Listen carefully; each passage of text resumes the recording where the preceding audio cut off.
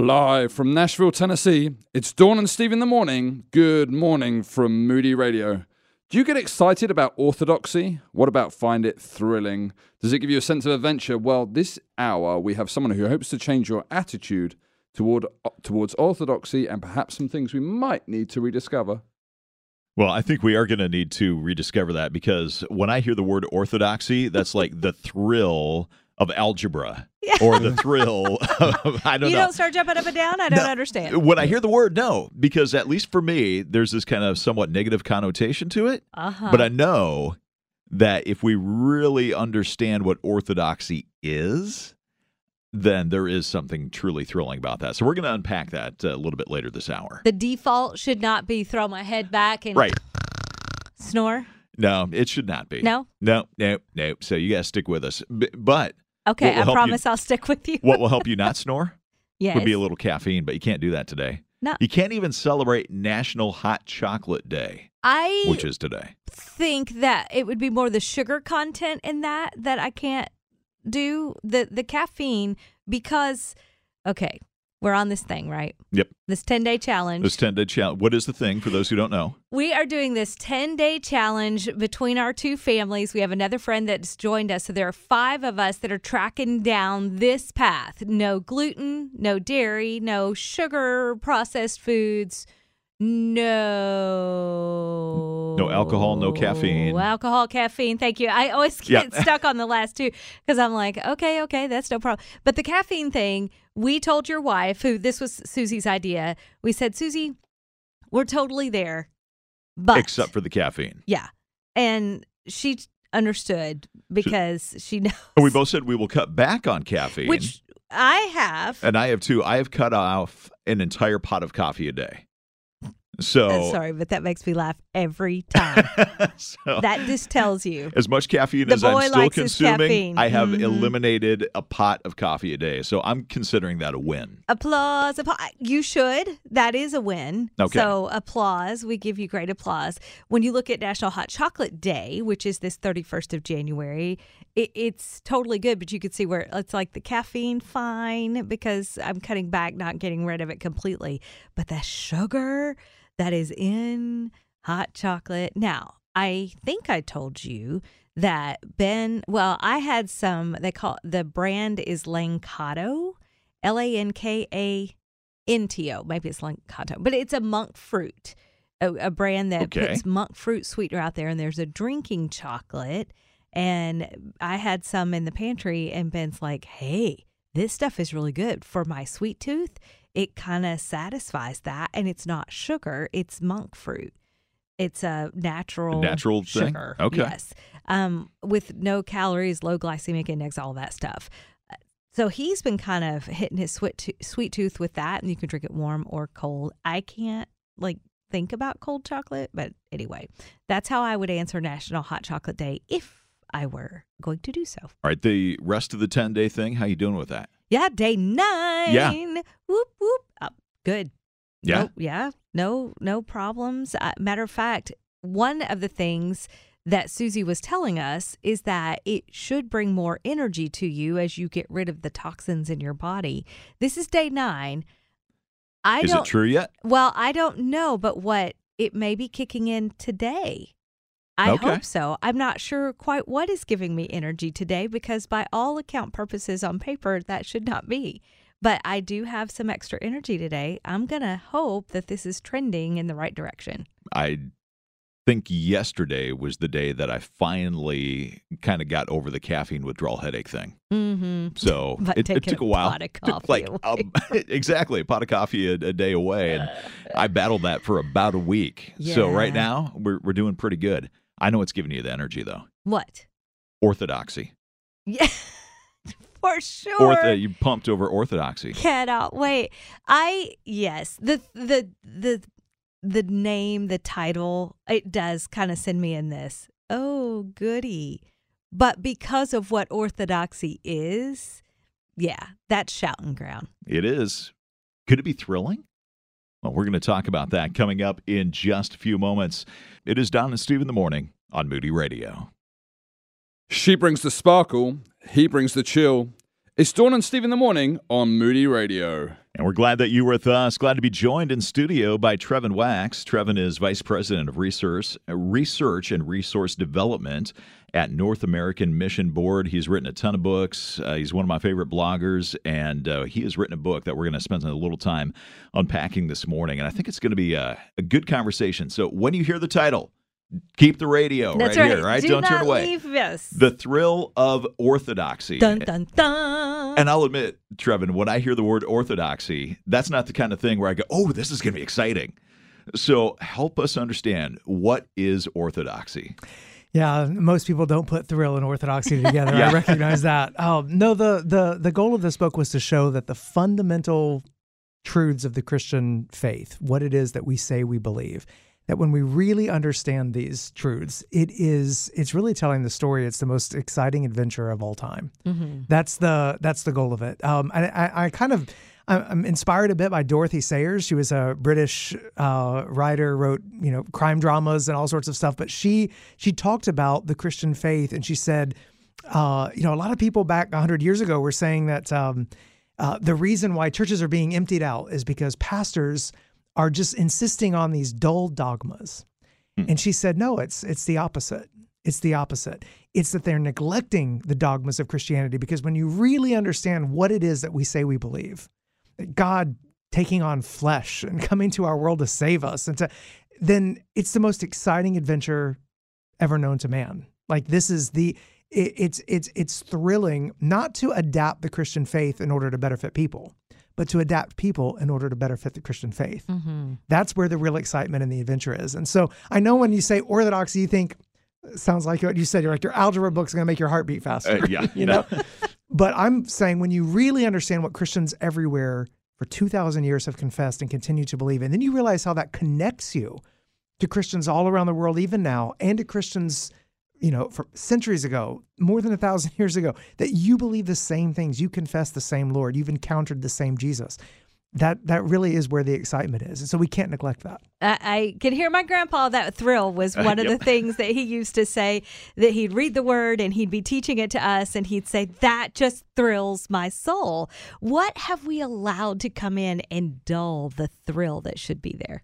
Well, I think there's different ways that we can kind of mute that thrill, or we get used to it. I mean, part of it, for some of us who've grown up in the church, is just over familiarity. Mm-hmm. We get really familiar with holy things, and familiarity is the enemy of wonder. It's the joke that people that live near the mountains go to the beach for vacation. People that live near the beaches go to the mountains for vacation. It's almost like you get so used to the beauties around you that you stop noticing them, and you almost have to leave. You have to change the scenery in order to come back and see the scene, to really see what it is. And so there's a sense in which, for a lot of Christians, I think, we just get over-familiar, bored with things that once moved us, no longer move us, because we're just used to them. So that's one thing that can happen. I mean, other times it can be suffering. Sin can dull our hearts and our emotions. Sometimes people are just, people hear words like orthodoxy or dogma, and they're unsettled by that. There are parts of Christian teaching that are hard.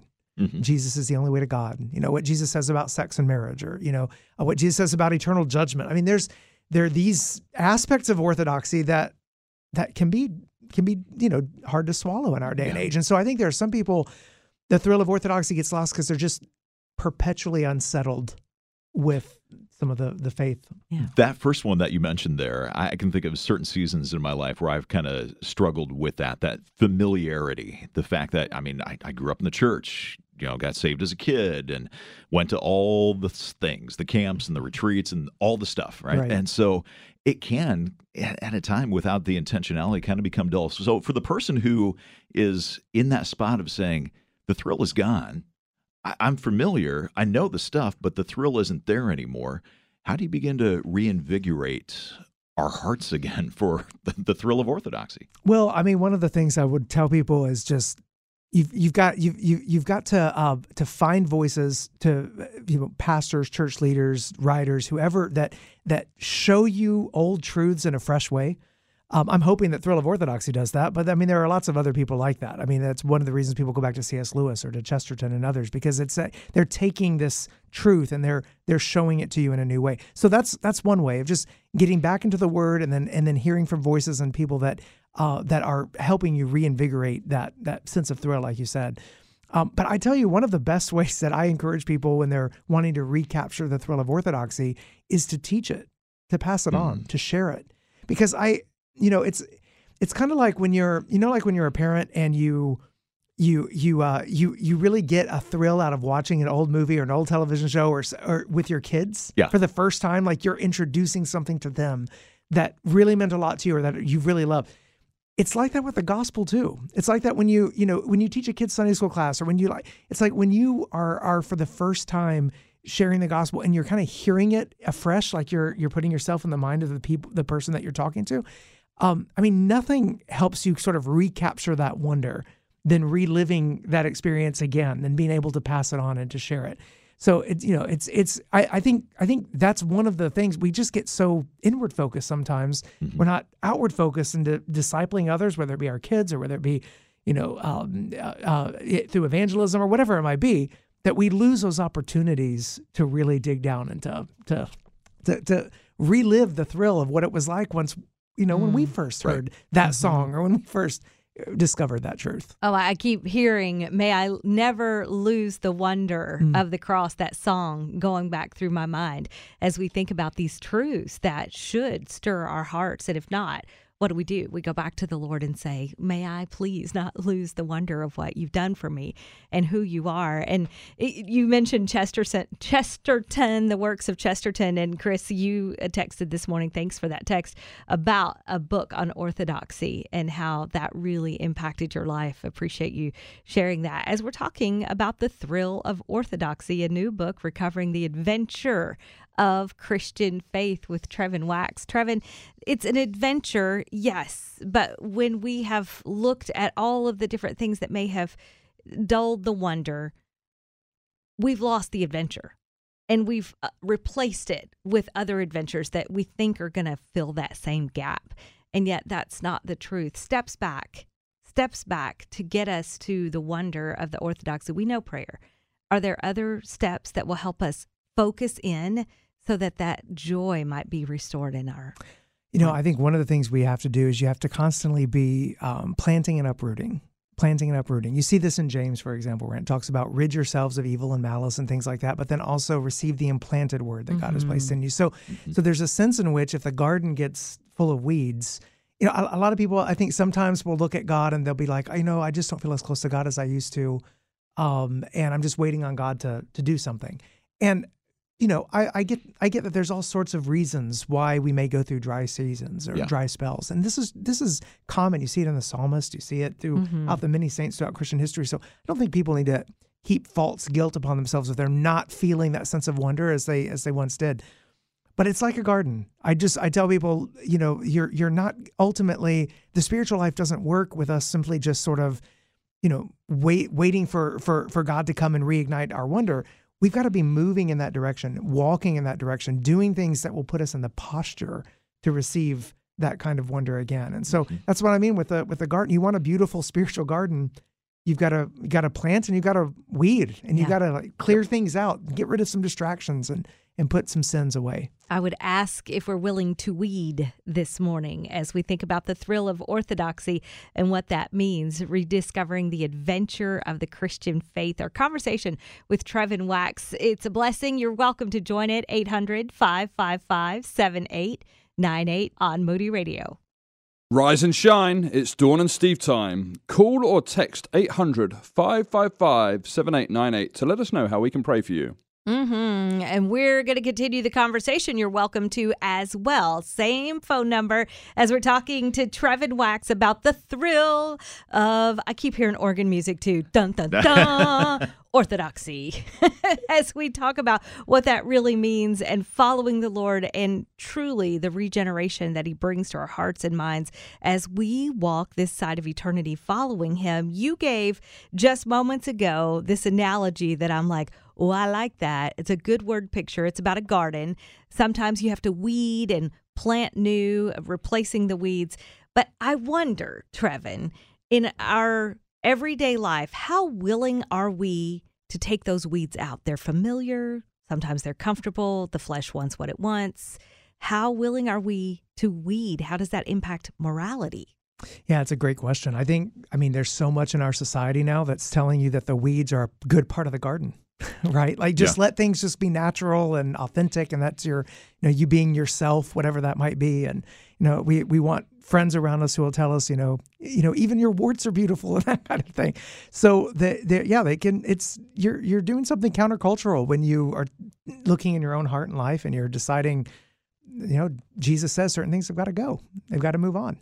Even in Christendom, this is happening. I know this doesn't come as a shock to you, but I was listening to kind of a Christian streaming the other day, and it was, you are enough. You are enough. And you're right. We want to tell one another, hey, you've got it, but we don't. Romans says we don't. Yeah, no, that's absolutely right. And I don't want people to, I think people labor under thinking that they've got to carry the heavy burden of being everything they're supposed to be. And I wanted to tell people, no, you're not enough, but Jesus is. Mm-hmm. That's ultimately what our message is. And we're not worthy because of something inherent in us. We're worthy because we're created by a God who loves us, and we're made in His image, and because Jesus has redeemed us. Like he loved us while we were still sinners, not because we were so lovable. So there is a connection between morality and orthodoxy, and it's one of the connections I make in the book. Is a lot of times I think we think of orthodoxy as just, okay, what are those beliefs I've got to, what's that list of doctrines I need to check them all off? Right? Let me check off every box. Do I believe all the right things? That's not really the way that the Bible talks about what it is that we believe. Peter and Paul both talk about obeying the gospel, not just believing the gospel, because there's a sense in which what you believe is demonstrated in how you live. And so I want people to recapture. There's an entire chapter devoted to recapturing the adventure of seeking Christ likeness, of weeding out the sins and working out our salvation in fear and trembling, knowing that it's God, the one who's willing and working in us. There's a real adventure in becoming who God made us to be, and I don't want us to miss that. I think a lot of times we dull the thrill of that moral orthodoxy because we're just kind of like, well, I guess it's my job to sin, it's God's job to forgive. It's almost like we settle for a moral mediocrity. Mm-hmm. Rather than recognizing we are called to a moral majesty. I mean, the vision that God puts in the New Testament is thrilling. Yeah. And I think one of the reasons that sometimes we don't experience that is a word that you used a little bit ago, dogma. And we feel like Christianity is so dogmatic. It is so exclusive. It is so, well, if you can't fit this little box that we perceive it to be, well, then it's not going to be socially acceptable and all of these things. So for the person who says, Trevin, I hear what you're saying, but I've got people I love whose belief systems and their behavior and their lifestyle and all of that doesn't match up with what I think you're going to say, whether it's gender identity or, inclusivity in terms of who you love and all of these things that we see culture fighting about and wrestling with right now. How does orthodoxy and dogma fit into a culture that wants to be so inclusive? A couple of ways. I mean, one thing that when you talk about inclusive and exclusive, I think it's important for us to realize that Christianity is both, and very much so. There is an inclusive vision at the heart of Christianity. Jesus was always getting into trouble with eating with the wrong kinds of people, and he was ticking off the religious leaders. And there is definitely an inclusivity to Christianity. It's one of the reasons he got crucified. At the same time, he's saying, I am the way, the truth, and the life. No one comes to the Father except through me. Peter says there's no other name under heaven by which people can be saved. So, and you look at the Roman Empire, the Roman Empire would have been fine with, an exclusive little Jewish sect that had their own, they just do their own thing. And they would have been fine if they had been totally inclusive and just added Jesus to the pantheon of deities. What blew up the old Roman religions, what was the explosion that ignited in the early church, was the fact that you had Christians who were radically exclusive, saying Jesus is the way, and radically inclusive, saying he's the way for everybody and calling everybody to repentance and faith. That is that explosive combination of inclusivity and exclusivity that blew up the old Roman religions and really led to the world that we now live in. That's the thrill of orthodoxy. If you go just with exclusivity, you become a cult. Mm-hmm. If you go just with inclusivity, you wind up narrowing the faith and saying, well, Jesus may be for me, but he's not really for you. Wow. Trevin Wax with us. He's written the book, The Thrill of Orthodoxy, and we're going to continue this conversation in just a few moments. If you want to join it, feel free to call or text 800-555-7898. That's 800-555-7898. Have you subscribed yet? Jump on over to youtube.com/@DawnandSteve for some great interviews from Dawn and Steve in the Morning. Today, Mark Gregston's video dropped of Heartlight Ministries. Don't forget to click that like and subscribe button. Well, we hope you'll do that. Right now, we're talking with Trevin Wax. Trevin is Vice President of Research and Resource Development at the North American Mission Board, missionary professor, the Gospel Coalition columnist. But talking about orthodoxy this morning, and Trevin, you, in thinking about orthodoxy, have this interesting analogy having to do with air conditioning. Yeah, one of the things I think people think about today when they talk about religion is they think religion is something that's personal.